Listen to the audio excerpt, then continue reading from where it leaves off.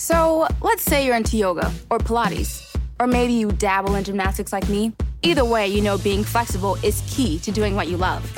That's why Smoothie King created the Stretch and Flex smoothie for people like us, with whole fruits and organic veggies, plus type 2 collagen. Make it part of your daily fitness routine to support flexibility and joint health. So try the Stretch and Flex smoothie in tart cherry or pineapple kale. Order online today for pickup or delivery. Smoothie King, rule the day. Introducing the S&D Podcast channel, your one-stop source for all types of podcasts. We are always on the look for new podcasts to join our channel. If there is any topic you would like to discuss, contact us now. We can be reached on all social media such as Facebook, Twitter, and or Instagram. You can also contact us by email or leave us a voicemail at 516-570-9248. So make sure to contact us now so you can start your podcast soon. And now, a Bearded Production presents the most awesome podcast to ever embrace a pair of headphones, Sarasso and a Beard. And now, here are your hosts, Nick Sarasso and Jose the Talking Beard Rivera. And welcome to Sarasso and a Beard, podcast episode number 54. I'm the Talking Beard, Jose Rivera. And I'm Nick Sarasso. And Nick, it is good to be back. It's been a while. A lot of stuff has been happening in the sports world. A lot to talk about in terms of future episodes as we get this thing rolling again. But first of all, how are you, Nick? I'm good. We got a lot on the sports world. It's been a busy NBA free agency that we saw. Trade deadline's almost here for the MLB, and football is almost finally returning. So it is an exciting part of the summer. Yeah, I mean, it's what like you said, this is a really exciting part of the summer, having the trade deadline so near. And speaking of the MLB trade deadline, no trades have happened yet. So, and we're approaching the 31st. Rather quickly here. We're in the final 2 weeks of July, so I expect a lot of movement. There's still a lot of contending teams that I feel like need pieces if they want to make their playoff push. The NL wild card is insane. There's about, 6 teams separated by 2 games in total. So I expect teams to be active, so it'll be interesting to see. But right now in this podcast, we're going to talk about NBA free agency. Like you said, a lot of turning wheels here, a lot of moving pieces for free agency. We had a little bit of a distance between our last podcast episode, but so much happened in free agency that we couldn't really let it go by without talking about it. So let's dive right in here, Nick. And the first thing we're going to talk about in free agency is Kawhi Leonard, arguably the biggest fish on the market, fresh off bringing the Raptors a first ever championship, a first NBA Finals title to the city of Toronto as he takes down the Warriors dynasty. Yes, there were some injuries, so there's a little bit of maybe if they were healthy, but the bottom line is that Kawhi Leonard went up against the Warriors almost single-handedly and took them down for his second super team that he has slayed. If you remember, when he was with the Spurs, he took down LeBron James and the Miami Heat. So first of all, congratulations to the Raptors after they won their finals title. Been a while since we, had that episode after that. So congrats to Toronto. But let's talk about Kawhi Leonard here, Nick. Kawhi Leonard finally makes a decision by going to the Clippers after a lot of back and forth about how the Lakers were interested, how it was basically between the Lakers and the Raptors. All of a sudden, the Clippers, who looked like they were out of it, reemerged here in the Kawhi Leonard sweepstakes. And when it's all said and done, Kawhi Leonard chooses the Clippers. So just talking about Leonard here, Nick, were you surprised that Kawhi ended up choosing the Clippers over the Lakers and returning to Toronto? No. We looked at it and say, okay, the Lakers are now the prime favorite to sign Kawhi Leonard. That was never the case. That happened only, 3 days before NBA free agency occurred? The entire year, everyone expected the Clippers. Vegas had the Clippers the favorite. Vegas still had the Clippers favored after they got knocked out in the first round to the Warriors. The Clippers were always seen as the destination for Kawhi Leonard. And, you look at it and say, throughout the entire free agent period, because Kawhi Leonard took a little bit longer than most free agent players.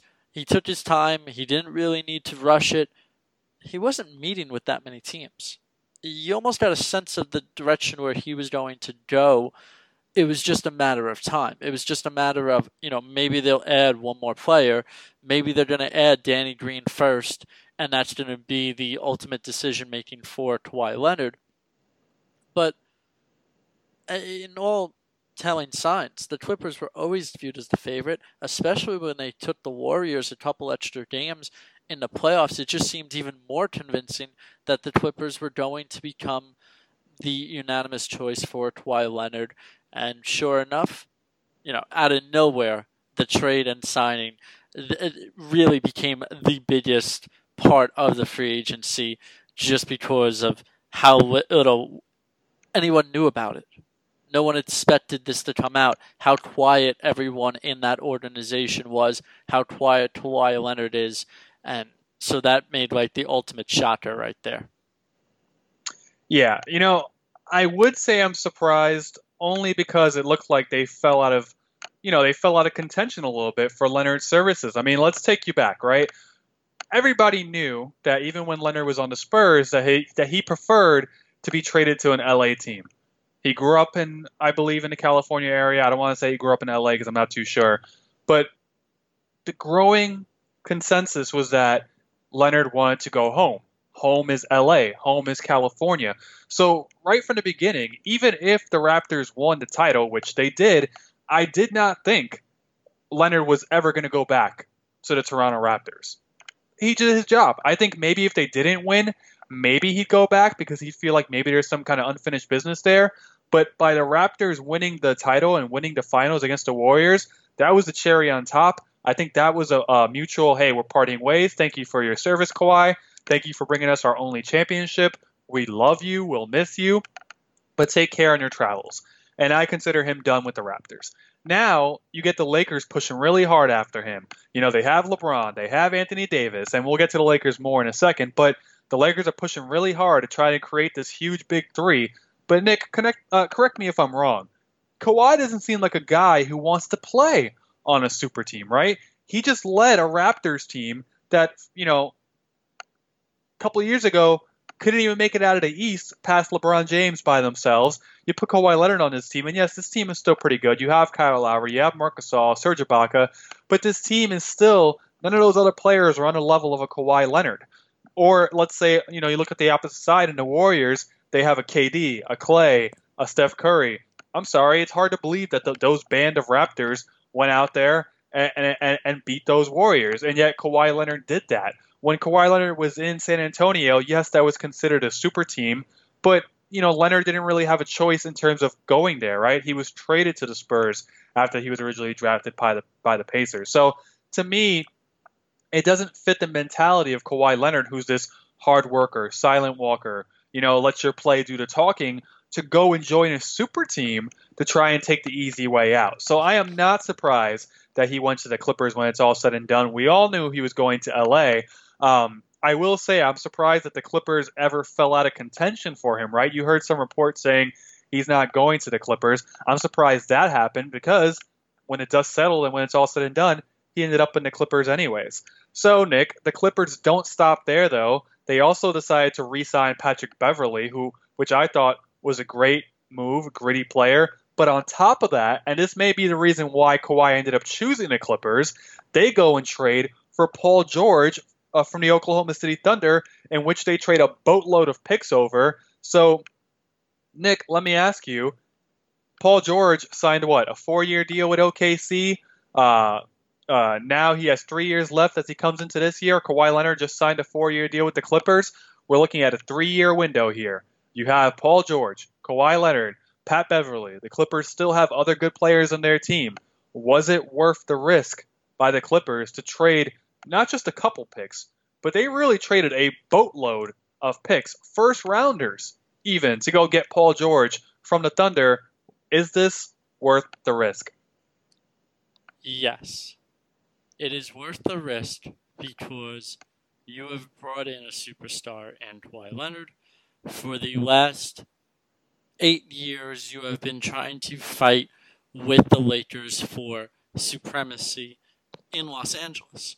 You are basically going against far more than just that, because of the fact that the Los Angeles Rams are a very good team, the Dodgers are a very good team, you're dealing with the Chargers, who are considered a Super Bowl favorite team this year. So not only just on a Lakers standpoint, but an LA standpoint, the Clippers cannot fall off.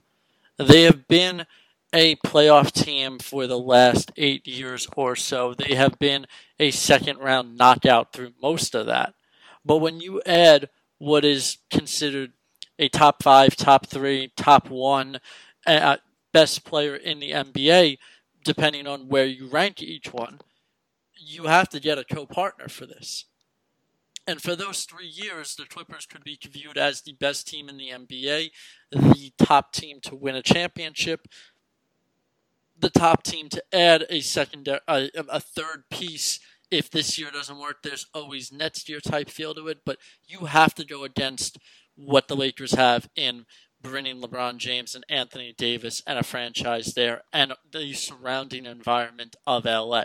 If you don't win, you are basically the forgotten child in the city because of how good teams around you are. So this was entirely worth it, not just because you can't think about, okay, how does this affect us 6 years from now? You have to think of it as the here and now. We have to make an impact.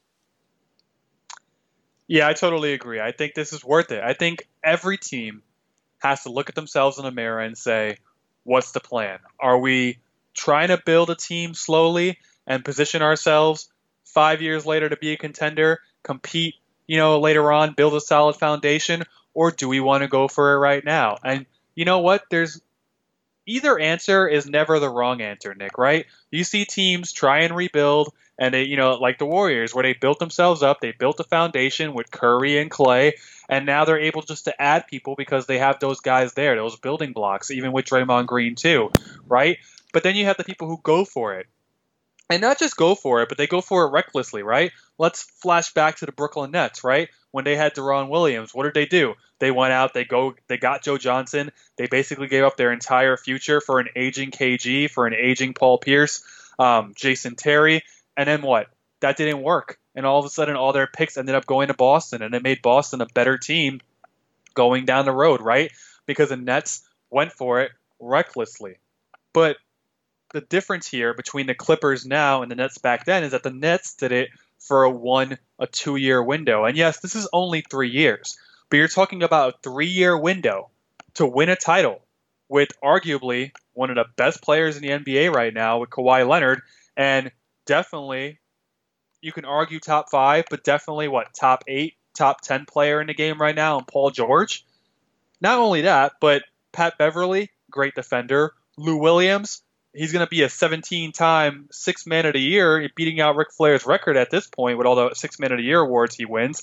Not only that, Nick, but you have Mo Harkless, Montrezl Harrell. Zubac is a great defender as well, too. This Clippers team is loaded defensively. And, good luck trying to put up 100 points on this team when you're facing that starting 5, and then they're that deep on their bench as well, too. This team is a really solid defensive team who has also 2 of the best offensive players in Leonard and Paul George. Not only, you made a good point about battling for supremacy in LA, not just in the NBA, but in other sports too. But honestly, it's all about going for it, but also going for it when you have a plan, right? Brooklyn went for it, even though they only had that 1-year window, and it cost them. Look how long it took them to get back to being a relevant team. It was just until last year. That was about 5 or 6 years of them being in the tank and not being able to own any of their draft picks. Totally different now here with the Clippers, because why? You traded for, not traded for, but you got 2 of the best guys in the NBA right now, plus a long enough window to try and make it work. So if it doesn't happen in 2019, 2020, guess what? They'll be right back there in 2020, 2021, battling again, because that's how good this team is going to be. So a great job all around, in my opinion, for the Clippers. Moving on now to the other LA team, the Los Angeles Lakers. They missed out on Kawhi Leonard in the end. They did trade for AD. They traded a boatload for Anthony Davis. At one point, there was only 3 guys on their roster, and LeBron James, Anthony Davis, and Kyle Kuzma. They waited a long time, Nick, because they wanted Kawhi Leonard. They were confident they were going to get Kawhi Leonard. They missed out on free agents like JJ Redick. They missed out on a bunch of guys, and they didn't end up with Kawhi Leonard. So let's talk about them missing out first, Nick. Did the Lakers hurt themselves by holding out hope for Leonard signing with them? At the end of the day, not really. they've still completely changed their team around. You go ahead and add pieces like Anthony Davis, DeMarcus Cousins, Danny Green, who didn't have a great finals, but is also still a very good shooter. And you keep guys like Kyle Kuzma on the team. It's going to be a much different style of play for the Lakers, but I'm not going to say, they've lost out entirely because they didn't get Kawhi Leonard. At the end of the day, they still wound up with, still a superstar talent, still a top-level talent if DeMarcus Cousins is healthy, and they just the way that the Lakers are going to play has to revolve around LeBron James at the end of the day, no matter what. Kawhi Leonard does change the aspect of how that would play around, but at the end of the day, it's still a very good team. They're still one of the top 5 teams probably in the NBA right now. So this is where we're going to disagree here, Nick, because I do like that the Lakers got Anthony Davis. I also like what the Pelicans got for him, but that's a discussion for a later time. I think the Lakers did the right thing for what they needed to do, right? They needed to get a second superstar in there. They needed to guarantee one. They couldn't leave it to the chance of free agency of somebody wanting to come to the Lakers. They went out there. They traded for AD. He is now yours. I like that they kept Kuzma. Don't get me wrong. I think Lonzo and Ingram and Josh Hart are good young players that may still thrive out in New Orleans. But for right now, Kyle Kuzma is the guy who has his stuff together, can play at a really good NBA level, and they were able to keep him. However, is AD and LeBron a playoff team? For sure.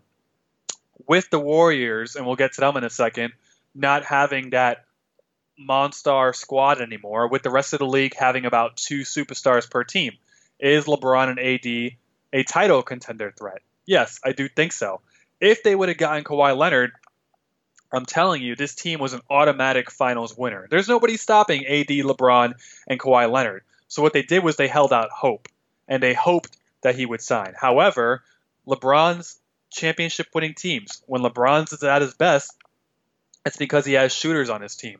Kyle Kuzma is a shooter, but you had a chance to have a guy like JJ Redick on your team. You let him walk. You could have brought in a good defensive point guard in Pat Beverly. You didn't sign him either. There was a lot of good role players that the Lakers could have signed to make their team even better than revolving just around AD and LeBron James. And yes, like you said, the team has to revolve around LeBron anyways, and I get that. But LeBron James' best championship teams is when he had great role players. Look at the Miami Heat team. It wasn't just LeBron, Wade, and Bosh. It was guys like Shane Battier, Mike Miller, Mario Chalmers, guys like that help make this team unstoppable. The Lakers don't have that. Besides Anthony Davis, who, by the way, people seem to forget, gets hurt every single year.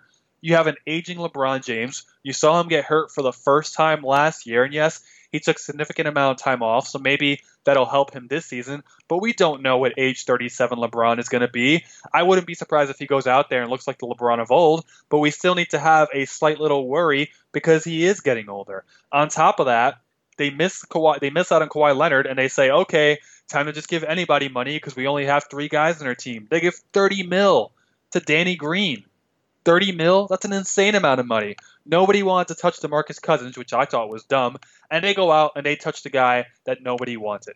They bring back Rajon Rondo. They bring back JaVale McGee. At that point, to me, the Lakers felt like they were just grabbing at straws here. You could have built a really good, solid role-playing team around LeBron and AD, and instead you got greedy. You tried to go after Kawhi. It didn't work, and now you have to be left. You're left with the scraps of the rest of the NBA free agency. Don't get me wrong. I think the Lakers are still a good team. I think they're a playoff team. I think this is a team that can still contend for the finals. However, there's better players out there than, let's say, Troy Daniels giving Danny Green $30 million. I understand you have to spend a good portion of your cap space, but they were just spending recklessly once Kawhi said he was not going there. So, because you seem to be fine with Kawhi Leonard not being there, Nick, my question is, were the rest of the Lakers' moves panic moves in your mind? No, they would have finished the roster out. So they traded half their team to get Anthony Davis. They still had to complete a roster at the end of the day. You can't start an NBA game with only 4 players. You got to you had to sign guys like Cousins. You had to sign guys like Danny Green. And we saw the Lakers do the same thing last year. Magic Johnson might have been more in front of the wheel for this one, but as far as last year goes. But we saw the Lakers do the exact same thing. Overpay guys on 1-year contracts. In this scenario, they're overpaying guys on what? 2-year contracts? They're not destroying, and locking up players for long-term deals. The only ones really locked up long-term, guys like Anthony Davis that will probably get maxed out, and LeBron James. So, no, at the end of the day, it's certainly a harder hit on the salary cap, but that's what you expect when you add a guy like Anthony Davis. They had to fill out a roster at the end of the day. That's all these moves were. You can't always sign every big fish in the pond. You do have to fill out the team with these role players, with the other guys that can still start and produce in the lineup every night. That's exactly what the Lakers went out and got. Yeah, but to me, that's what makes it panic moves, right? Because you need to fill out the rest of the roster. At that point, you're like, oh, crap, all the better free agents already signed elsewhere. Okay, who wants to be a Laker? And yeah, people are going to jump at that. People are definitely going to say, yeah, to play on the same team as LeBron and AD. But when you waited so long to try and get Kawhi Leonard that you ended up in signing guys that nobody else wanted, that to me raises some red flags when it's all said and done. But you and I always tend to disagree every so often anyways. I don't think DeMarcus Cousins is that, the NBA is on a witch hunt of DeMarcus Cousins, and I hate using this term. That I totally agree on. You saw me post on Facebook numerous times. I can't believe that there is no market for DeMarcus Cousins. I understand that he's coming off an injury, right? And he didn't play so well for the Warriors, but to me, he played good enough that he should be getting a contract, at least a team trying to take a flyer on him, no? It's what's the worst thing at the end of the day? If he comes back and he doesn't really play for you and he only gives you a couple games, you didn't spend that much million. You're not talking about having to lock him up 5 years, $100 million plus. This is just a small contract that you could be doing for what's considered one of still the best centers in the league. Yes, he's not what the game is changing to, but he is still a center that can hit threes at the end of the day. The idea that, I wouldn't take DeMarcus Cousins over Marc Gasol or Brook Lopez or half the other centers in this league.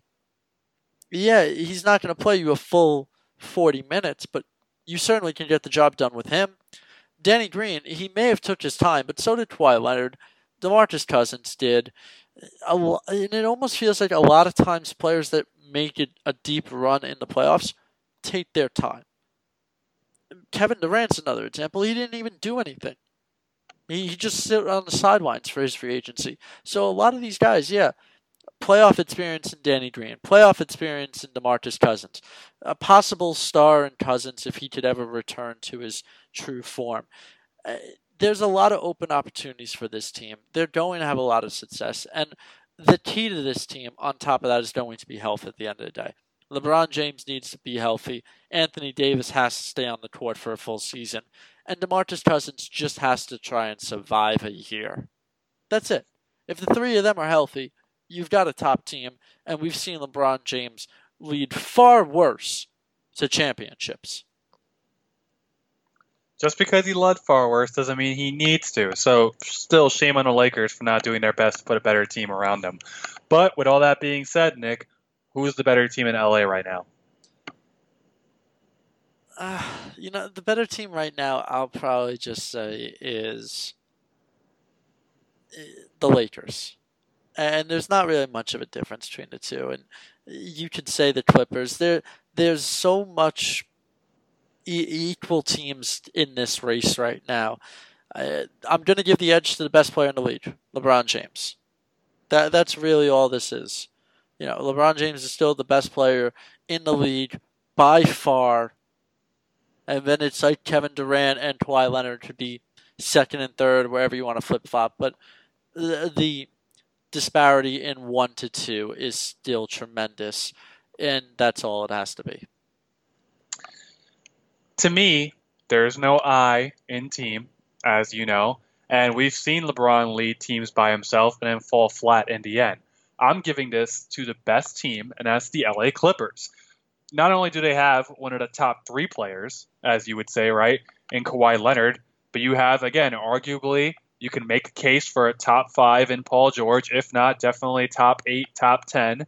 They have 2 guys within the top 10, and this is an insanely great defensive team. Pat Beverly, Paul George, Kawhi Leonard, Mo Harkless, Lou Williams is the sixth man. It doesn't just stop at, let's say, a LeBron James. Why is the Lakers going to win? LeBron James. Well, why are the Clippers going to win? Well, because they have Kawhi Leonard. They have Paul George. So to me, the Clippers are just an actual team as opposed to the Lakers who were like, hey, we need a team. Let's grab whoever else is out there. Oh my, JaVale McGee coming to the bucket. I'm scared now. I'll take the Clippers and Zubac any day over JaVale McGee and the LA Lakers. Don't get me wrong. I still, like you said, I still think LeBron James is still a king of this league, and it's going to be a long time before anybody dethrones him, whether you're Kevin Durant or Kawhi Leonard. But if you're asking me who's the better team, it's the LA Clippers. Like I said, this is a great defensive team. You'll be lucky if you score more than 90 points on them on any given night.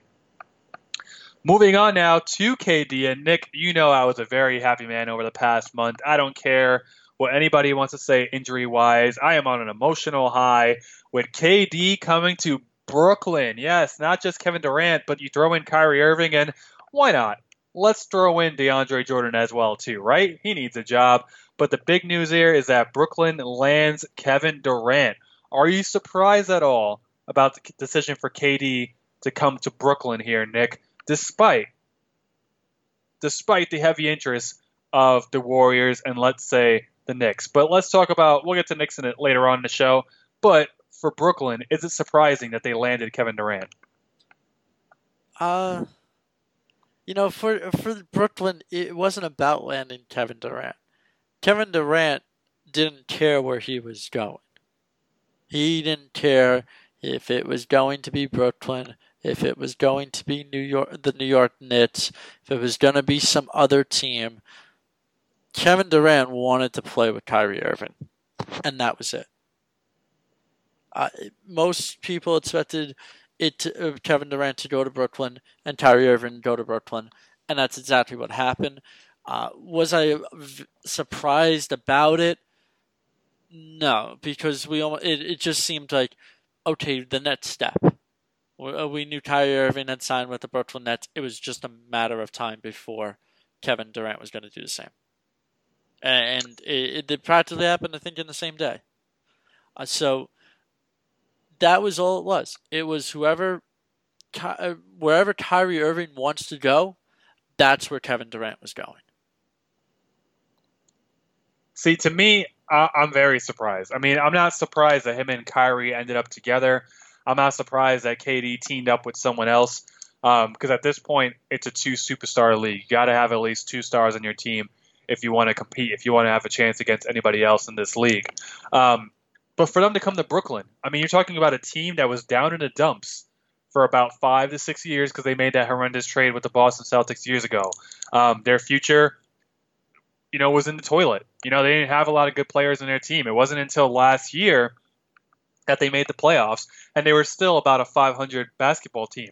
And you heard me. They weren't a great team last year, but they weren't a bad team either. The Nets have a lot of role players on their team, guys like Joe Harris, guy like Karis LeVert, who are signed to cheap deals. And in my opinion, to me, all it was going to take is that one guy to say, hey, they might have something good going on in Brooklyn.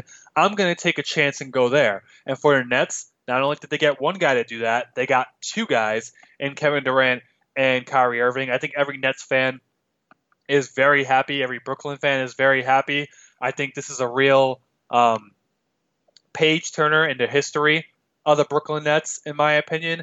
And I think you're really seeing a new age of basketball here in New York. With Kevin Durant coming to Brooklyn, it's going to make things very, very interesting. But to me, my question is, does it feel like a serious move? And you said it yourself, KD, it didn't matter that it was Brooklyn. KD was going to go anywhere that Kyrie does. But from a KD standpoint, though, does it feel like a serious move at all, considering that Brooklyn didn't even have a meeting with Kevin Durant. Like I was telling you while we were off the air, GM Sean Marks said that I didn't find out KD was coming here until I saw it on Instagram. So when usually when you sign a free agent, it's because you met with him, he's bought into the program.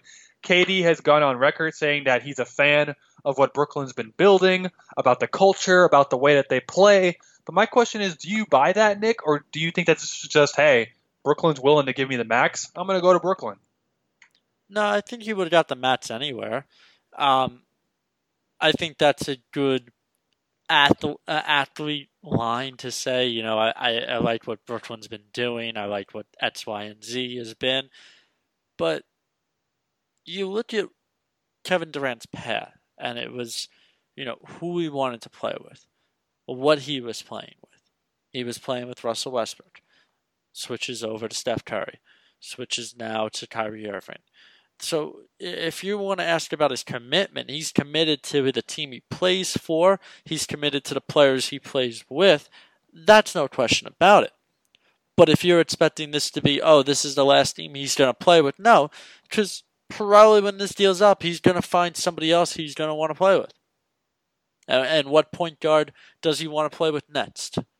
Or what team does he want to join with at that point? So for Durant, this isn't about, Brooklyn. Brooklyn doesn't matter. This could have been New York, if the New York Knicks, if Kyrie Irving wanted to play with the New York Knicks at that point. And that would have been all it was. If Kyrie wanted to play with the Knicks, both of them would be on the Knicks right now. If Kyrie wanted to play with Brooklyn, Miami, anywhere. That's all that was the determining factor.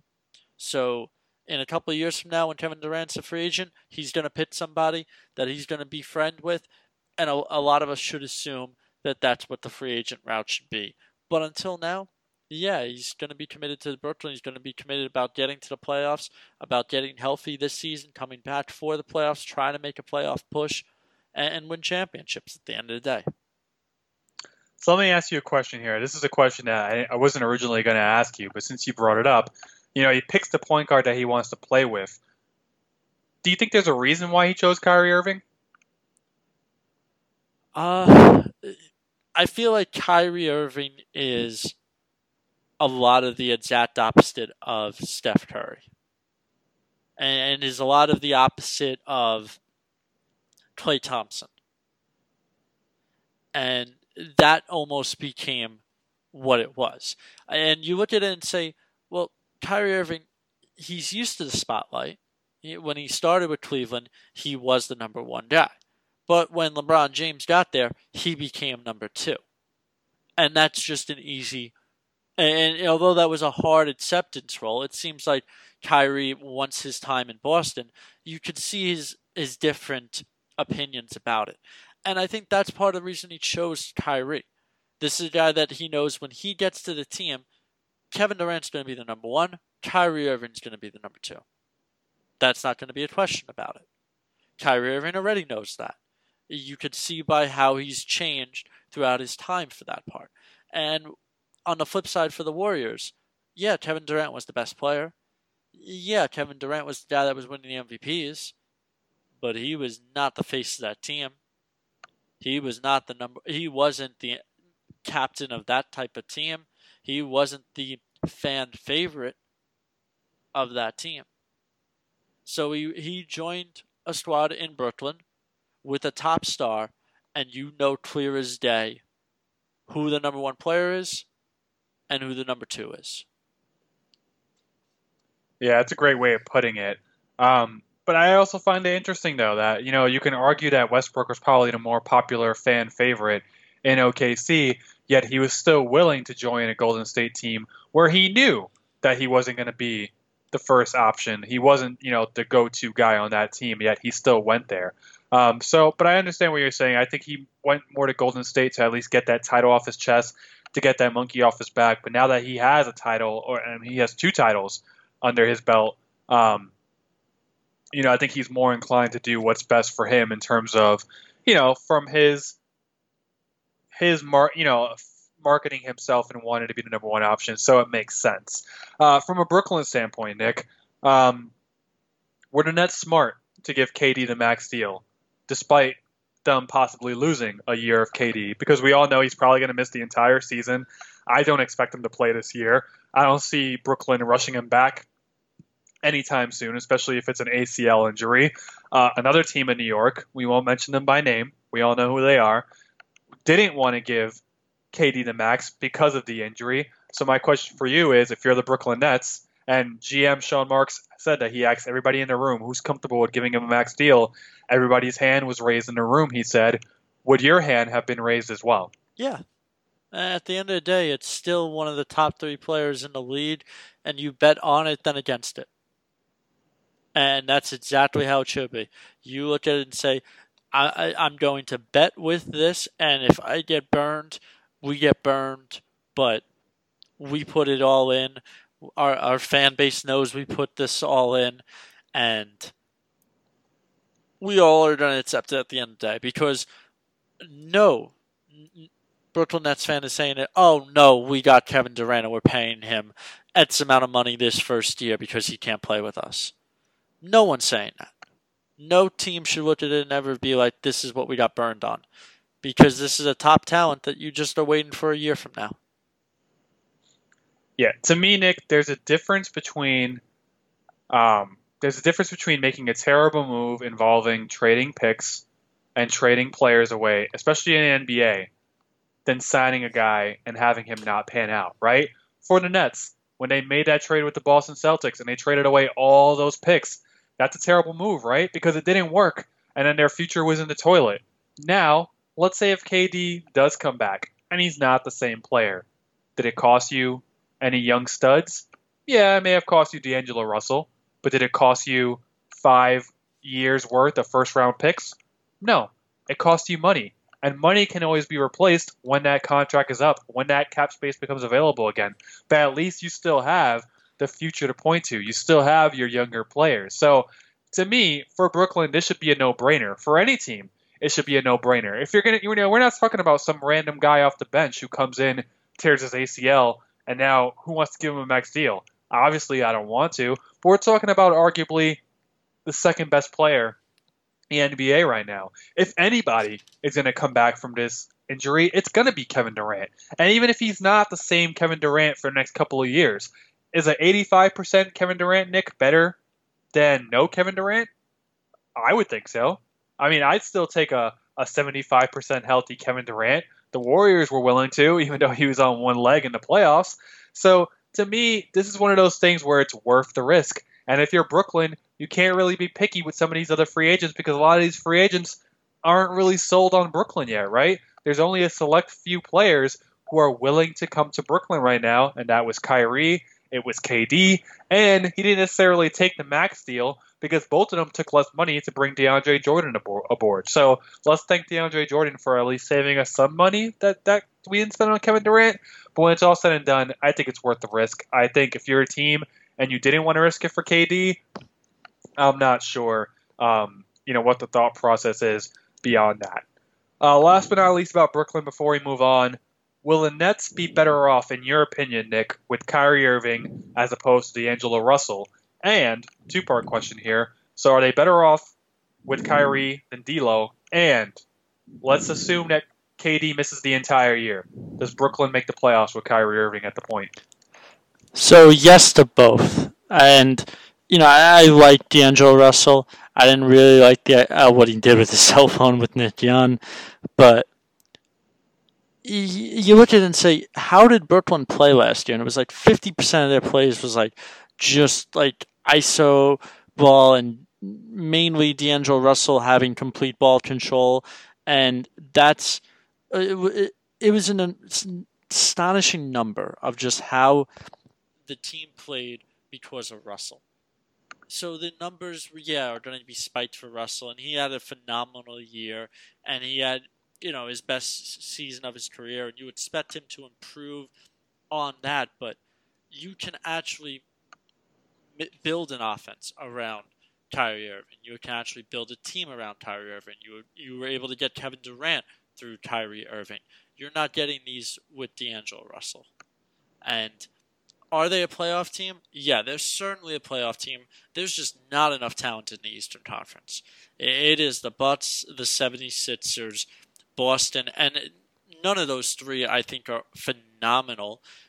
When you look at it, you're just saying the Milwaukee Bucks are probably the best team in the Eastern Conference only because they didn't lose anybody at the end of the day.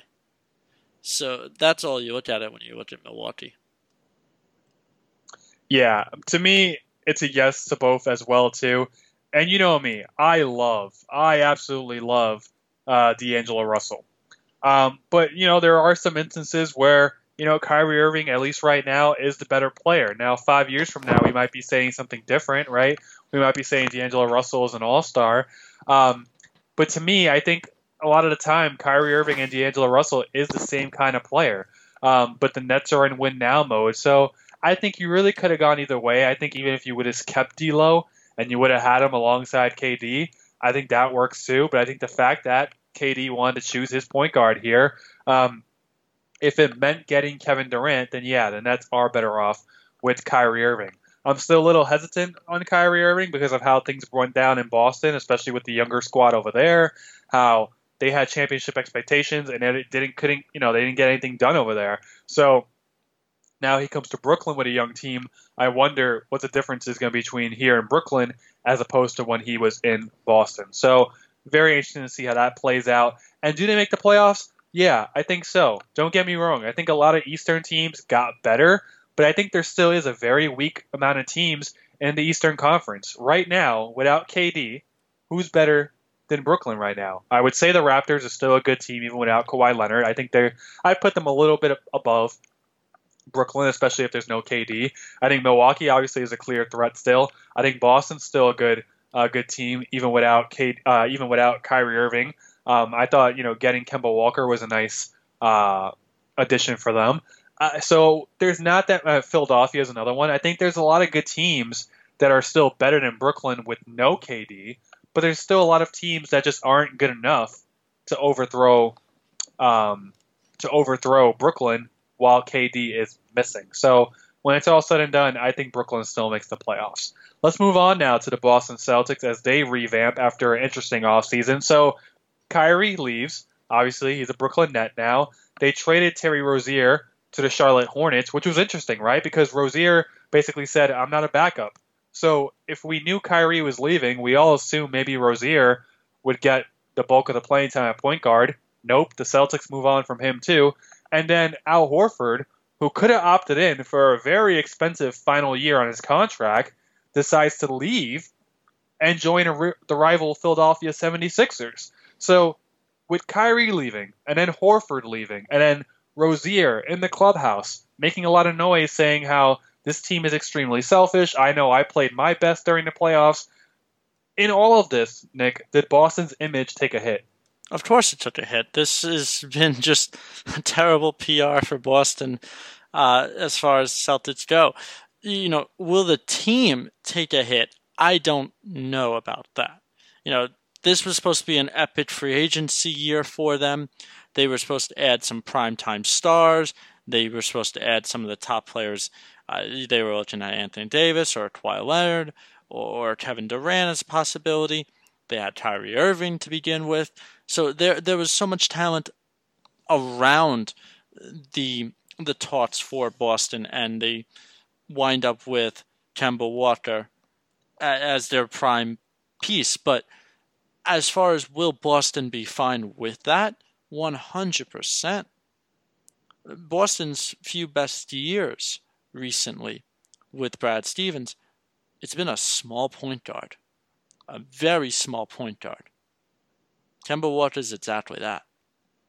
If you look at the year like Isaiah Thomas, and this was when Boston was really good, or when Kyrie Irving and Gordon Hayward went down, and they relied on Terry Rozier. Again, small point guards. The Celtics were good at that point. Do I think they're improved with just Kyrie Irving gone? Well, the numbers show that they were better off without Kyrie Irving on the court and on the team.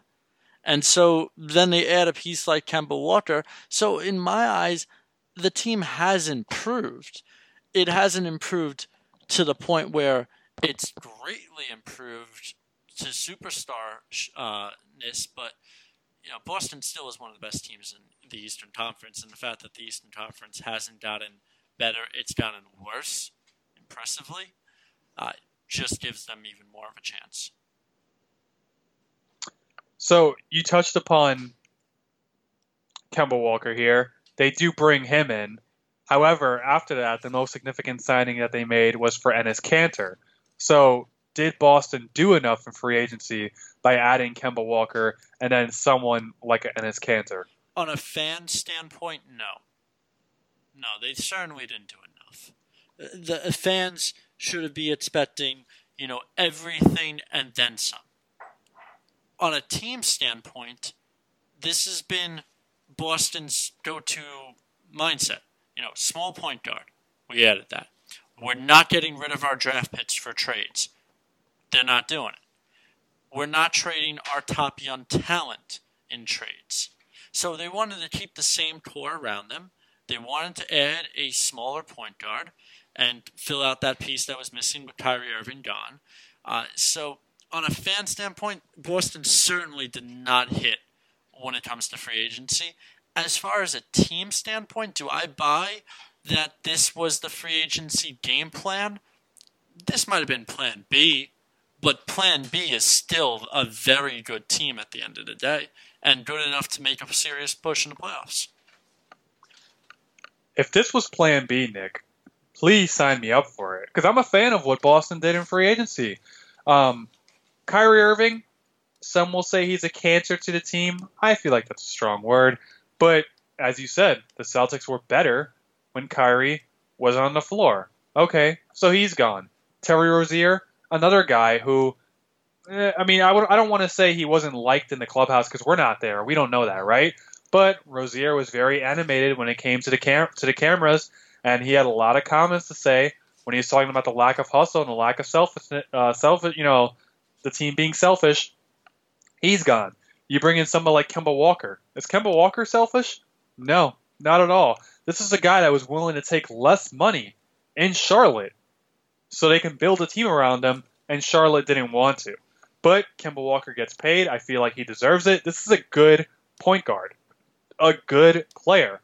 Boston is not going to be disappointed with a player like Kemba Walker, right? He's athletic. He can get the ball down court. He's a good passer. To me, this was a good move. And on top of all this, Nick, I feel like the one thing that everybody forgets is that, they lost Horford, they lost Kyrie Irving, but do you know who the Celtics still have and didn't really factor in last year? Gordon Hayward. They have this guy signed into a big-time contract, and I feel like he wasn't able to play as much because the Celtics had so many pieces. Now, getting rid of Irving, getting rid of Rozier, leaves an opening now, a legit opening for Gordon Hayward. I like the idea of the tandem of Kemba Walker, Gordon Hayward. You still have Jaylen Brown. You still have Jason Tatum, right? They didn't trade him to go get AD, thankfully. And to me, those four guys alone are pretty damn good. And then you throw in a guy like Enes Kanter, who is not a slouch either. He's a good, serviceable center, especially on the offensive part of the court. Defensive, not one of the greatest centers. But you're going to tell me that Kemba Walker and Gordon Hayward doesn't intrigue you? I think Hayward still has plenty to give. So at the end of the day, it may have been plan B, but I think it was a good plan for the Boston Celtics. And I think one of the things we forget about, because it's Boston, is their coach, Brad Stevens. He's considered, and I consider him one of the best coaches in the league. He had a very bad year, but that's going to happen occasionally. Not every coach is going to win the championship. Not every coach is going to have it perfect, like Kerr, for example. But Greg Popovich, we don't hear about superstars playing with him. And the last one we heard, he got traded away to Toronto in Kawhi Leonard. There was almost like a core mentality, and that's the best way to put it, was between like Tim Duncan and these other guys. But you're not hearing like superstars that want to play in San Antonio and be coached by Greg Popovich. It just doesn't work sometimes. There are some coaches that are better off coaching players that aren't that type of superstar mentality. And that might be the same case for Brad Stevens. Kyrie Irving's on the team, and there's just a mess going on. And then you see the same kind of feel almost with Isaiah Thomas the year he left. What did it do? Add Kemba Walker. A small town school for college, even though UConn's very good. UConn made a tremendous run in the NCAA tournament the year for Kemba Walker. There's just, smaller town schools are basically aligning themselves with this team and small market player idea mindset. So I think that as a whole can work for Boston at the end of the day. It may, again, I don't think it was the free agent game plan for the Celtics, but on paper, this is still a very good team. Moving on now to one of their rivals in Philadelphia. They lose Jimmy Butler in free agency. However, they add former Celtic Al Horford.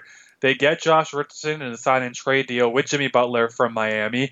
They also bring back Tobias Harris. They still have Joel Embiid. And they also extend Ben Simmons to a max deal, Nick, which I thought was very surprising. Do you like Philly's chances next season? And does Philly become a favorite now in the East, considering that Boston, they lose some pieces here? We expect Milwaukee to be the top team. Toronto doesn't have Kawhi anymore. So do you like Philly's chances next season, and where do you rank them now that they re-added Tobias Harris and bring in a guy like Al Horford? I like their chances because of just the talent they have around them and the talent that's not there in the Eastern Conference. But this is not a great team. It's a very large team, and it's going to be interesting to see how players have a total different role change. Simmons is still going to be a point guard, obviously, but Tobias Harris is more majority a power forward, and how is he going to go against a small forward? Al Horford has been a center for years, and although he doesn't have the size, he makes up for that with his quickness and his ability of just overall playing. Now he's going to play against guys that are faster than him on a consistent basis.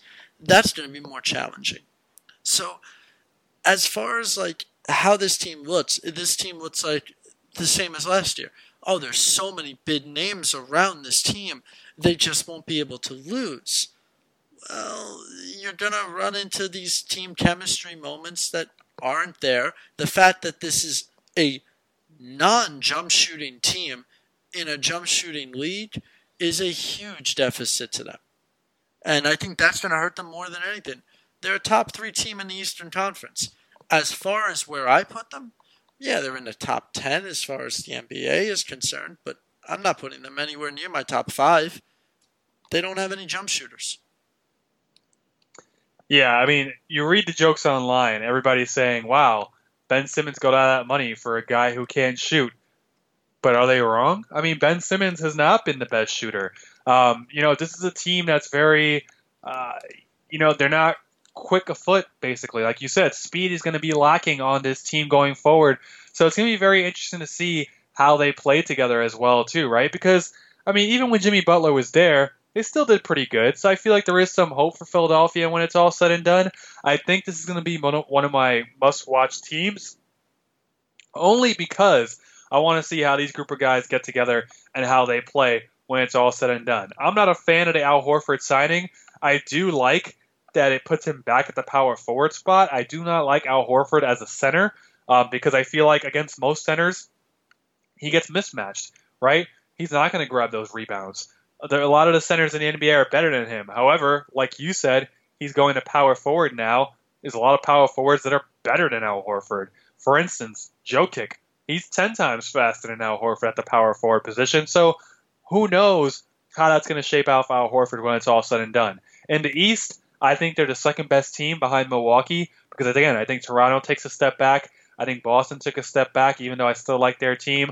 Obviously, Brooklyn with no KD, I don't put them in the top 3 yet. So I think by default, Philadelphia is the second best team in the East behind the Milwaukee Bucks. But if we combine the conferences, I don't know if they're even top 5, Nick. I know you said you might have them in your top 5, but I can make a lot of other arguments for some Western teams that are probably better than the Philadelphia 76ers, at least on paper.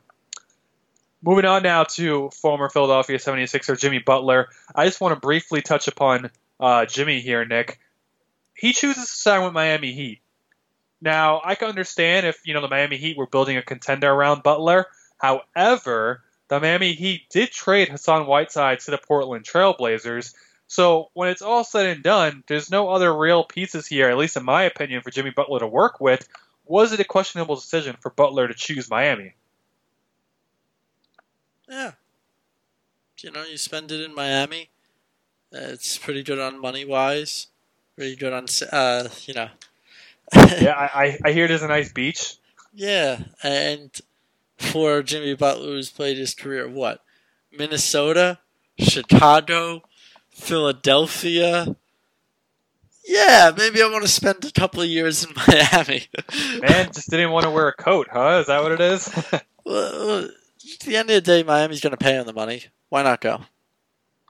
Yeah, and I do think that Miami has a chance to do something special, right? Because Goran Dragic is still a good point guard, in my opinion. Yes, they were trying to trade him to Dallas, but even if you keep Dragic, that's a good combo. I like the kid that they just drafted, Tyler Hero. I think he could be a really good asset going forward too, right? But to me, it's strange, right? And I feel like someone told me this, and it's kind of just like Jimmy just wanted his own team. Okay, well now you got your own team, but I mean, Nick, Miami was almost, right? They didn't make the playoffs last year. They were a borderline 8 seed. Even with Butler, aren't they still borderline 8 seed? Pretty much. I mean, when you look at the Eastern Conference, you go into, who made the playoffs last year. There's going to be a few teams that are improved just on the sense of that. But Miami was right on the cusp. And on that part, Detroit, Brooklyn, obviously Brooklyn made a much larger step forward. But overall, there's not many teams. There's probably 9 or 10 teams that have a playoff possibility in the Eastern Conference. And I'm being generous by saying 9 or 10. You're saying 9 or 10 because 8 of them have to come from the East. Right. So there's 2 teams that may be 8 games under 500, but only a game back for the 8th spot. So there's always a possibility. You add one of the best players in the Eastern Conference to your team, you're going to put yourself in chances to win games. That's all it is for Miami right now. You can add to Jimmy Butler, but right now you have a starting piece, and that's the first step. Yeah, to me, like you said, this is a first step, but I don't know what their next step will be. It's a head-scratcher all around, in my opinion. We're going to talk about the Thunder now. They trade Russell Westbrook to the Houston Rockets. Huge shocker, in my opinion, at least. I didn't feel like Russell Westbrook would ever wear a uniform that didn't say Oklahoma City on it. So that, to me, is a little bit strange to see him in a different uniform.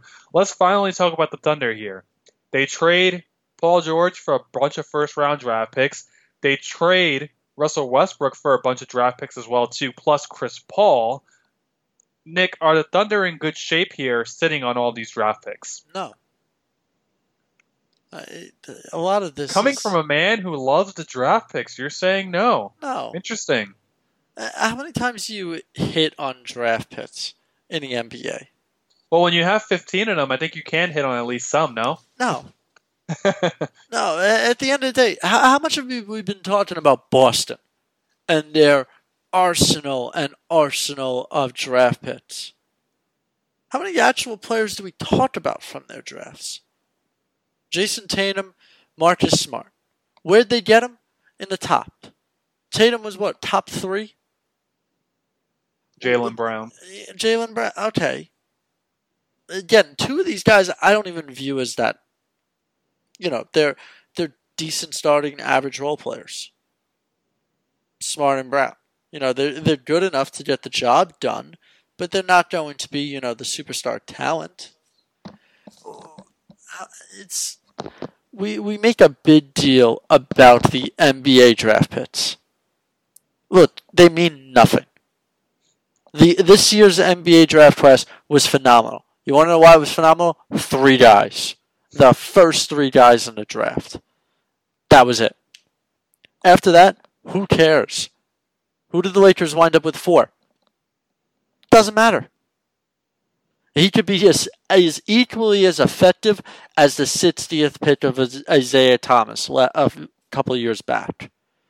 There is no guarantees after that. You have a couple of hits, and that's about it. With the Thunder sold off their entire team, they're probably still going to be a bottom-feeding team this year, even if they have Chris Paul and, the chance for him to own the team if he wants by how much they're paying him. Their only rebuilding part is going to be each year they have the Thunder first-round pick, and they wind up with hopefully a top 5 draft pick. That's their rebuilding part. But if you're going to tell me the Clippers pick is going to be their rebuilding, no, it's not. Maybe you get lucky and you get a role player. Maybe you get lucky and you have a starter. But you're not going to have a star. No stars winding up in that area. So my next question is for you, Dan, is should they and do they move Chris Paul at some point? Should they? Yes. Can they? No. And it's going to cost them draft picks to do so. As long as it doesn't cost the Thunder's own draft picks, it's worth doing. If it's going to cost you 2 of the Clippers draft picks, sure, screw them. They're not going to be useful anyway. But if it's going to start costing you picks... Not a fan of the late steals in the draft, huh? How many late steals can we really name? In serious. You have more late steals in the second round than we do in the end of the first round. That 15 to 30... how many names are we picking out of here? Like Kyle Kuzma is the only one I can think of. And that's only probably because he plays for the Lakers. The second round, we can name a few. I think Jokic was part of the second round. There you go. Yeah. But that's again, a guy that shouldn't have ever been that. Like, Mo Bamba or Bobo, whatever. The guy from Oregon. The Nuggets also drafted. The Nuggets did all the steals in the draft. That's it. If you're not on the Nuggets, you're part of the steals team. But that's about it. There's nothing in the late rounds for this. So yeah, if you can trade Paul and his $44 million that he's going to be owed 3 years from now, by all means go for it. If you can find the sucker for that's named New York. But otherwise, you're stuck with him. I don't know why you did the trade anyway for Paul. Yeah, my thing is, I don't mind a team sitting on picks. You want to rebuild your future? I feel like that might be a good way to do it. Sure. But when you get a guy like Chris Paul now, that to me is a strange move, right? Because you're not necessarily going to be able to move him right away. So to me, very, very bold for him to take on his contract. I wouldn't have. I know you wouldn't have. So it'll be interesting to see what exactly do they do with Chris Paul when it's all said and done. So moving on now to the... I got a reverse question for you, though. For Boston, would Boston have been such a great rebuild this quick if Brooklyn was a good team?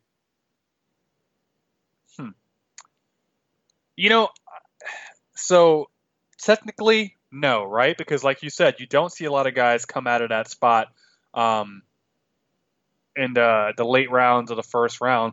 But the question is, we also just don't know, because there have been some draft classes that have been deeper than others. And I feel like there are some scouting departments that, if they do their homework, they can probably get a steal for it. But, honestly, there's no really way of knowing unless you go out there and you pick the right name out of the hat. So to me, it's all about, it's all about chance here.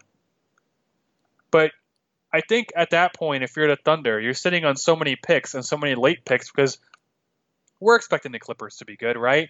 So even if the Clippers end up in that range of anywhere from the last pick to maybe like a couple of them before, you can still get some good solid role players to build out your bench there.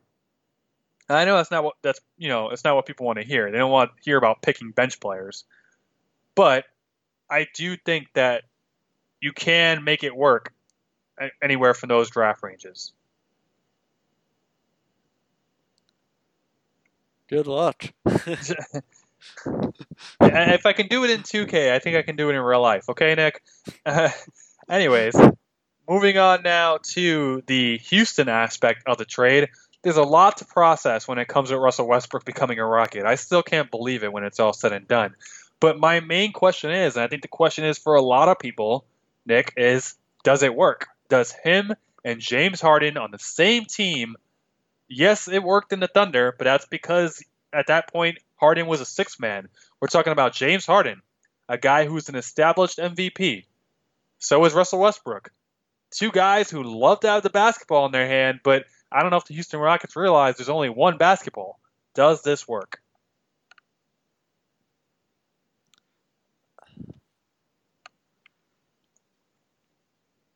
Harden and Westbrook. That's what we're on this? I missed a few of the last parts on this. Can you repeat the question for me? Oh, sorry. Harden and Westbrook on the same team. Yes, it was okay back in OKC back in the day because Harden was a sixth man. But at this point where they're both established MVPs, does both of them on the same team work? No. They're both ball-centric 100%. I don't know how this is going to work. You've got a guy like in Westbrook that needs the ball around him the entire time. You have a guy in Harden that needs the ball around him in the entire time. The only hope that this is going to work, and this is a best-case scenario, is you're telling Harden, look, for a lot of the regular season, it's going to be Westbrook that handles the ball, controls the game, has the ball more often. We need you, Harden, to just be ready for the playoffs and to have stamina for that. Because when the playoffs come, you got to have the ball. We're going to change our entire offense, throw off half the team, and we'll see how the best thing that goes now that you'll be, not tired. No, it's not going to work out. It's going to be, it's going to work well. It's going to be entertaining. It's going to be fun to watch.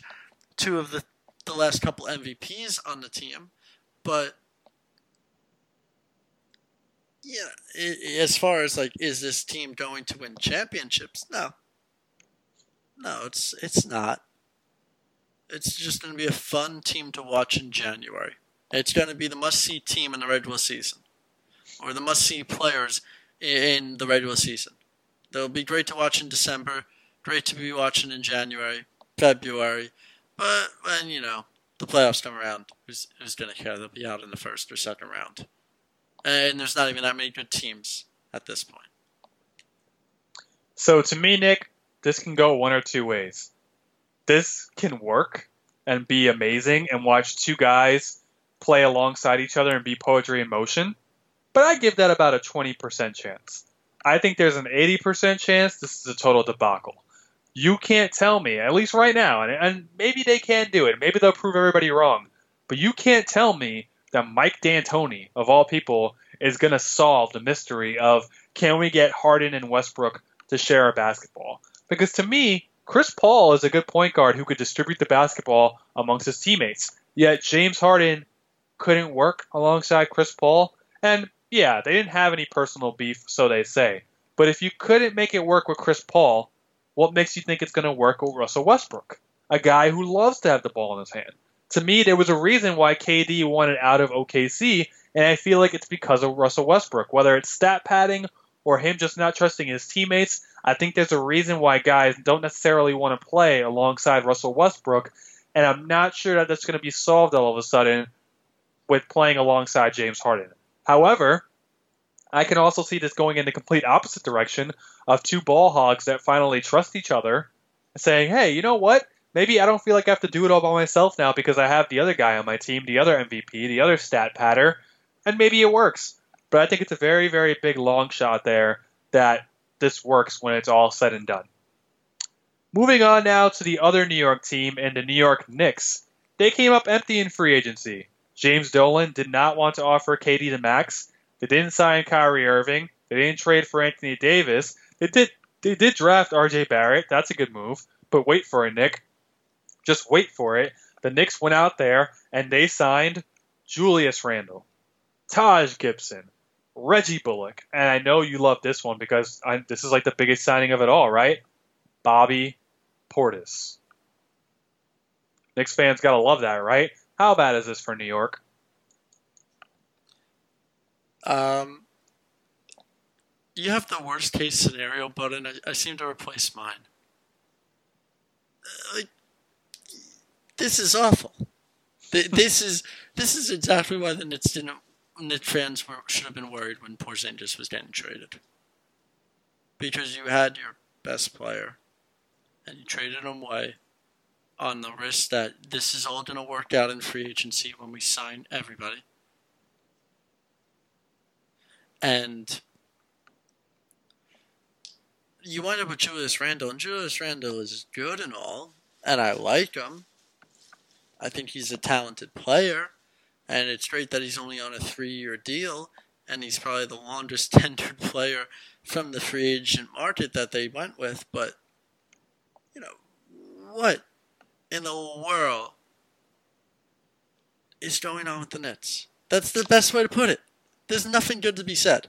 They didn't want to give Kevin Durant a max deal because you were so good before the idea of having Kevin Durant that this was not worth the risk. It's a joke. They want to be the dumbest franchise in the NBA at times, and when they're not, they want to be hold my beer guy. I can do it better. And this was basically it. We're going to do nothing in free agency. We're going to twiddle our thumbs. We're going to miss it on the draft.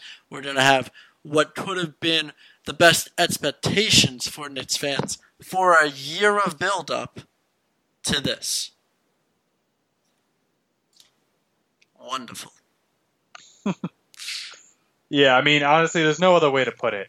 And you know what's funny is that I do feel like the Knicks got a lot of decent players, right? Julius Randle is a good player. You can agree with that, right? Taj Gibson is a good role player, right? I don't like Bobby Portis that much, but Reggie Bullock, good role player. And the one good thing about the Knicks is that they did sign a lot of these guys to 2-year deals. A lot of them are team options, so they can easily opt out on a lot of this. And they still have young guys like Kevin Knox. They bring in RJ Barrett. So the Knicks aren't in terrible shape. Do I think they're a playoff team?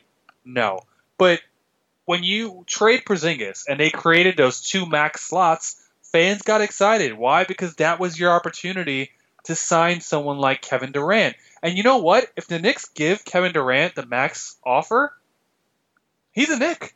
He's not a Brooklyn Net. This wasn't a struggling choice of his to be like, oh, do I want to be a Knick or a Brooklyn Net? I love the Nets. You know I do, Nick. But if you're a player like Kevin Durant, of course you're going to choose the Knicks. But the Knicks didn't offer him the max. And that's why he ended up choosing Brooklyn. I mean, it's just like, it's not rocket science here. If you're the Knicks, you play in New York, you play in the world's famous arena. I make fun of fans for saying that that's the biggest sell to people, but honestly, it kind of is. And the truth is, if you would have just offered KD the max, he would be a New York Knick right now. And tell me, a New York having KD with RJ Barrett and Kevin Knox and Dennis Smith Jr. sounds a lot better than having him with Reggie Bullock, Bobby Portis, Taj Gibson. So I want to tell fans, hey, don't be so mad because you brought in guys like Julius Randle, but at the same time, you should be mad because when you're expecting big names like Kevin Durant, and then what you get are these guys, yeah, you're going to be angry. And I feel like, if anybody should have taken a chance on Kevin Durant, it should have been the Knicks. Because so what if he misses 1 year? You get him back. And like I said with Brooklyn, the reason why it's worth the risk is because it's only costing you money. A bad contract is easy to forget than trading a bunch of picks away and ruining your future in terms of trading, 5 first-round picks in the process and having you be the worst team and then not being able to pick those potential stars in the first round. So just a giant mess for the Knicks. Before we get to a recap of this podcast, Nick, we're going to talk about the Warriors, which many would say the Warriors dynasty is over. I'm not so sure I'm ready to say that just yet. But the Warriors lose the finals to the Raptors. They lost in 5 games, I believe. Didn't even make it to 6, which was strange to me to see them go down in such few amount of games. KD and Klay injuries were a big storyline for the Warriors in this one. Fast forward to free agency now, though. They lose KD, but they are able to bring back Klay Thompson. Klay Thompson is expected to miss a lot of the year with his knee injury, of course. Which player in your mind, Nick, was more important to bring back, Klay or KD? Did they make the right call bringing back Klay Thompson and not bringing back Kevin Durant? Yeah, they were never going to be able to bring back Kevin Durant. Kevin Durant did not want to sign with the Warriors. That's just how it was. Was it the right call to bring back Klay? He's needed for the team. He's one of the best defensive players. He's perfect fit for the team when it comes to shooting. He's a great offensive piece. We saw how much, the Warriors struggled to just only have Steph Curry as their offensive weapon. So they needed other pieces along that line. Adding D'Angelo Russell and bringing back Klay Thompson certainly should bring a lot of offense to the team. Overall, it's the same core 3 have been playing with each other practically their entire careers. So it's a good fit. To just keep what it is, keep the style of play the same, because that's just been your winning go-to function. And why change that? Yeah, to me, when you look at it, if they lose KD, this team can still win. You still have Steph Curry, you still have Klay Thompson. This team was built off of the Splash Brothers. They won a championship without KD. With this formula before, they can definitely do it again. You lose Klay, like you said, you lose one of the best defensive players on the team aside from Draymond Green. And then what? We don't know what the dynamic is with Steph and Kevin Durant. I think Steph and Klay work 10 times better than Steph and KD. So definitely the right move, in my opinion, to bring Klay back, especially when there was rumors that he may be interested in going to the Lakers or back to an LA team. I think it was a very, very smart move to lock him up. Even if he misses most of next year, you're still getting a great player for the 4 more years after that. So this was a no-brainer to bring Klay Thompson back. What's interesting to me is that they lose out on KD, obviously, but they do a sign-and-trade deal, basically, for D'Angelo Russell, the former Net, who is now expected to play shooting guard in Klay's absence. So now that they bring in D'Lo, Nick, how do you think that will work in Golden State? Is that a good combo of Steph Curry and D'Angelo Russell in the meantime? And when Klay comes back, do you see them keeping D'Angelo Russell? Yeah, I think this is going to work out pretty well. Klay Thompson's, a tall shooting guard. At the end of the day, he can play small forward. I think that's what you'll see the Warriors do that round 4. I don't think you're going to see them looking to trade Russell. Yeah, to me, it's interesting because obviously it's not going to be an issue while Klay is gone, right? Because Steph's going to play point guard and D'Lo will play shooting guard, and then the rest will fill itself out. And Klay Thompson has played a bunch of small forward anyways before. You've seen him do it in the playoffs when he guards LeBron, so I'm not worried about that. What I am worried about, though, and like you said, a lot of Brooklyn's plays ran through Russell. D'Angelo Russell is a guy who thrives off the ISO ball. Is this a guy that's going to be okay with just the catch-and-shoot plays? Because Steph's going to have the ball 9 times out of 10. He's going to distribute the ball throughout the offense. Is D'Angelo Russell going to be okay with not having the ball 90% of the time in his hands? It's going to be very, very interesting to see how those two play together in terms of Steph and D'Lo. And then on top of that, you add in Klay too. It's going to be very, very interesting. I wouldn't be surprised if they only use Russell for the entire first year and then maybe trade him after Klay comes back into the mix going into the following season. But I also wouldn't be surprised if they hold on to him too, because after all, D'Lo fits that game plan of the Warriors, right? Shooting the basketball, a team of shooters. Their strength is their backcourt. So adding another shooter to this team only makes them stronger, in my opinion. So all in all, a good move for the Warriors. However, they do lose Andre Iguodala. They lose Quinn Cook. They do add Willie Cauley-Stein. And a lot of people are ready to give up on the Warriors now that KD is gone and all these other people are gone too. But Nick, should the Warriors still be looked at as contenders next year? Yeah, they should be looked at as contenders. Sure. Are they looked at as favorites? No. Do I buy that they could make a deep run into the playoffs if Klay Thompson is healthy, if all things go right, and this team is able to get back into playing as a full team? Sure. They have all the potential of doing so. You know, they're not a bad payout at I think it's plus 1,400 right now. They have the same odds, I think, as the Utah Jazz. And I'd rather take the Warriors than the Utah Jazz, and I like the Jazz. So, you know, they're not a bad payout as far as Vegas is concerned, if that's what they're going on. But am I calling them to say they're going to be in the finals this year? No, I'm not. But they have a shot. There's no number. There's no Warriors this year. There's no team that represents the Warriors this year. It's just the standalone best team in the NBA. No question about it. This team's going to be there no matter what. There's no team that resembles that. Yeah, to me, this team, I don't understand why people don't think they're going to be around. This team is going to be around. I think they're far from over. I think this team is a legit contender. Do I think they're a favorite for the finals like they used to be? Probably not. I feel like but do I think they're still going to be there in the end? Probably. I could still see them going up against the Clippers. I could see them going up against the Lakers when it's all said and done. And, this is still a team that still has a great coach. They're a team that still has most of their roster intact. They're missing one guy, and they added a shooter. And honestly, one underrated move of theirs is adding Willie Cauley-Stein. I mean, when's the last time the Warriors had a legit center?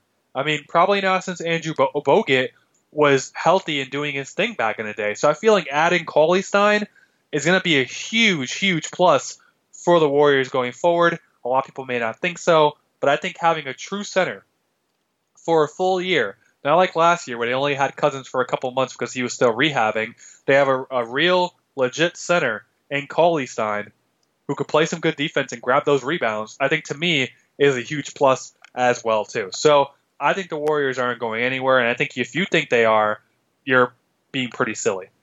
So let's wrap up the podcast now with the post-free agency mindset. Which team or two did you think had the best offseason here, Nick? The best offseason, I'll give it the Clippers as one, and the Nets as another. When you're adding two superstars to your team, you're going to have the best free agency. That's just how I look at it. Yeah, I'm going to go Golden State Warriors. I mean, you're talking about a team who just lost the finals. Everybody's saying the dynasty's over. You lose Kevin Durant, and what do? You're able to retain Klay Thompson. You now have enough money probably to try and work out a deal with Draymond Green at some point. And on top of that, you bring in a guy like D'Angelo Russell, who's a great shooter, who only adds to this team, in my opinion. And then I like Willie Cauley-Stein, too. The other team that I thought had a good offseason was the New Orleans Pelicans. Yes, shocking, the Pelicans. But they draft Zion. That's a no-brainer. They get a huge haul for Anthony Davis. And I like the idea of Lonzo playing alongside Zion. I like them taking a chance on Brandon Ingram. I like Josh Hart a lot. They signed J.J. Redick, who's a good veteran presence on a young team. But also, to me, the Pelicans, with the 8th pick in the draft, they drafted Jackson Hayes from Texas, the center, and I feel like that's going to be a huge deal for them. I really like that kid a lot. I think he's going to show a lot of promise. And again, they may not make the playoffs this year, but I do think the Pelicans could be a legit threat for that 8 seed when it's all said and done. A young team like this being built around an athlete and a megastar like Zion Williamson, to me the future is very, very bright in New Orleans. So very quickly here, Nick, who is the team to beat in the East as of right now? Nobody. Who cares who the team to beat is in the East? They're all terrible. Milwaukee. And Milwaukee's probably the best team in the Eastern Conference still. They have the best player in the Eastern Conference, with Giannis. They're coming off a year where they fell short in the Eastern Conference Finals. From there, a lot of teams we see always need that experience. Is a good build-up. And that's about it. There's Milwaukee's probably the best team in the Eastern Conference this entire year. Yeah, I'm going to go with Milwaukee too, only because there was really no turnover there, right? They brought back Chris Middleton, which is a good first step for them. They have the reigning MVP. I think Antetokounmpo only has room to grow, right? And that's scary to think that he can only get better from here. I think some teams in the East took a step back. The Nets are not going to have KD yet, so to me, the Bucks are still better than the Nets, even if it's just Kyrie. I think the Bucks are still better than the Celtics, unless Gordon Hayward steps it up this coming season. We said how we feel about Philadelphia. So to me, and the Raptors take a step back because they don't have Kawhi anymore. So to me, it's a no-brainer that the Bucks should be the team to come out of the East and challenge them, whoever comes out of the West. So on the more complicated side, who's the team to beat right now in the West? So I'm going to take the team that's not getting enough talk. The team to beat in the West is the Denver Nuggets. Shocker. You look at it and say, okay, yes, there's the Clippers, yes, there's the Lakers, and yes, they're going to have the entire regular season to try and get it together. But for the Nuggets, they're going to be already adding a lot of young talent to this team. They didn't make as far as a run to the playoffs as I thought they were. This is still one of the youngest teams in the NBA by far. They have one of the best underrated players in Jokic. So I'm going to take the Nuggets. This is a team that finished second in the regular season last year, only to the Warriors, and had the third best record in the entire NBA all of last year. They finished as one of the best teams. They're probably one of the most well-rounded teams as of right now in the Western Conference. They're one of the few teams that doesn't have an entire switch to them, that has to get it together early. And Denver is very good at home. I think this is a team that could have the number one record in the Western Conference and actually make a deep run into the playoffs just by home court alone. A little bit of extra experience, playoff experience for the young kids. Yeah, I could see where you're going with that, but all those reasons you listed was one of the reasons why they were the favorites this year, and they couldn't get it done. So until I see the Nuggets get it done, I just can't sit there and believe it. I'm gonna go with the LA Clippers, and I'm sorry if that's an easy choice or a cop out, but when it's all said and done, I can't get over how good defensively this team is gonna be. Kawhi Leonard, Paul George, two of the best defensive players in the NBA. You add a gritty point guard like Pat Beverly. Mo Harkless is a good defensive player. And, of course, Lou Williams is sitting there on the bench, too, waiting to come out and be another sixth-man of the year, a 16-time sixth-man of the year when it's all said and done, in my opinion. So I'm going to go Clippers in the West. Sorry if that's a cop-out, but, again, I find it very hard for any team to put up 100 points on this team with how good defensively they're going to be. And they have Doc Rivers at the helm, who's not a slob of a head coach. So it's way too early, Nick, but pick your favorite right now for the finals. So I'll take Milwaukee versus the Lakers. I'll say the Lakers just squeaked by Denver. I'm going to go with Milwaukee as well, only because, again, I think they're the clear-cut favorite in the East. And I'm going to take the pick that I made. I'm going to say the Clippers, and I wouldn't be surprised if Kawhi wins back-to-back titles here when it's all said and done. So, with that concludes our podcast. We're going to round out the show now, of course, with Beard Back as we take a look back in sports history. Nick, what do you have for us today with Beard Back? All right, so basically one of the best I thought I could find was in 1923. Walter Johnson becomes the first to strike out 3,000. He would get to a little bit over 3,500 in his career. Greg Maddux in 1997 throws a complete game. Why am I saying that? Well, he did it in 76 pitches.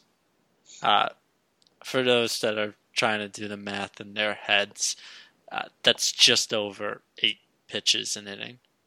It's 8 pitches is all it took per inning to throw a complete game. So that I felt was pretty impressive in and of itself. And that's about it we got. The only other ones that I thought was mildly entertaining was in 1994, O.J. Simpson pleads absolutely 100% not guilty of murder. My man, and then writes a book about if he did it, how he would do it. Ah, man, what a time to be alive. And with that, we always have Dude and Dunce of the Week. Nick, who is your Dude of the Week? All right, so our Dude of the Week, we're just going to take the Angels overall. July 12th, Angels won 13-0, throwing a team no-hitter on Tyler Sadd's night after he had passed away on July 1st. It was going to be pretty much his birthday was coming up this month as well. And just overall, we've seen baseball at times have these tragic moments of losses. And the Angels, in celebrating the life of their teammate, went out and had an extremely great night, putting up, a phenomenal game. You could feel the emotion for the entire team. A 7-run first inning to start, and you knew it was going to be the Angels' night from there, but you didn't know how special of a night it was going to be as the game prolonged, and you get the full no-hitter from the Angels as a team. So for that, it just, we haven't done the show in a while, and I'm going a little bit far back, but there's not a more memorable game or night recent to date for me. Totally agree on that, Nick. Also, for the Dunce of the Week, I'm going to give it to Odell Beckham Jr. Recently, Baker Mayfield was the favorite for making his comments about how Cleveland will embrace Odell Beckham Jr., unlike New York, which I thought was silly and a really dumb comment. But, of course, Odell took the lead again for Dunce of the Week because he started saying how he felt disrespected by the trade when the Giants got rid of him, saying he was the reason why the Giants were relevant. Now, I may be wrong here, Nick, but I think there's another guy named Saquon Barkley, and he was the reason why the Giants were relevant last year. And Odell Beckham claims he's the only reason why people were watching the Giants. I find that really hard to believe because every time I watched the game, Nick, what did I see? Constant drop passes. I saw him getting into fights with inanimate objects on the sidelines. And honestly, when it's all said and done, I'm kind of glad this trade happened because it's revealing Odell Beckham's true colors for the diva that he really is. And honestly, every Giants fan has already moved on. They coped with you being traded. They were upset, and now we moved on, and we're ready for the next thing. And yet you're still talking about New York a couple weeks before training camp starts. You know what? I really hope things go smoothly in Cleveland, because if they don't, Cleveland, you have one giant diva on your hand in Odell Beckham Jr. You're my Dunce of the Week. And with that, we're going to go into our final thoughts now here. Nick, you have anything you want to say that's on your mind before you round out the podcast? Yeah, so, we haven't done the podcast in a little while, but in our previous podcast, I had mentioned about the Rockies, and it was going to be a make-or-break moment between all the games that they had played. Well, going 3-15 pretty much for the entire month of July has been their breaking point.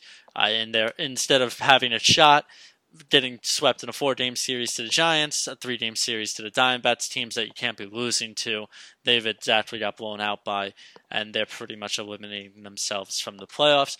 Don't be surprised if you don't see anything for the trade deadline until the very last minute of the 31st. So many teams are in it still. It's part of the 2 teams that play off, and it's a matter of, do you want to sell or do you want to buy? There's too much time left to tell in these 7 days where, one team can just lose all 7 and they're just the seller. But this is going to be that make-or-break moment for a lot of teams, whether they buy or sell, and they're going to need a push to do so. Just going like 4-4 in these last 9 days or so before the trade deadline is not going to get it done for any team to either buy heavily or sell at that point. I can't believe you're telling me there's a team that's been worse than the Mets. Before I give my final thoughts here, Nick, Mets, do you move Syndergaard or do you hold on to him? You got to move Wheeler. And I think at this point, it's not the worst move if you consider trading Noah Syndergaard, if you can get the right pieces back for him. Oh, so, if the price is right, you move him. I wouldn't be surprised if the Mets try and do this where they go full out and sell. But the problem with going to full out and sell mode is, you've admitted you made all the wrong moves this year. You're not the team you were, and you were totally wrong. Which they were, but that could be a different conversation for a different day. My final thoughts is it's been a while since we did the podcast, so the U.S. women's national team won the World Cup for the women's division. Great team, great moment. So congratulations to all the ladies out there who participated on that team and were able to bring home the gold.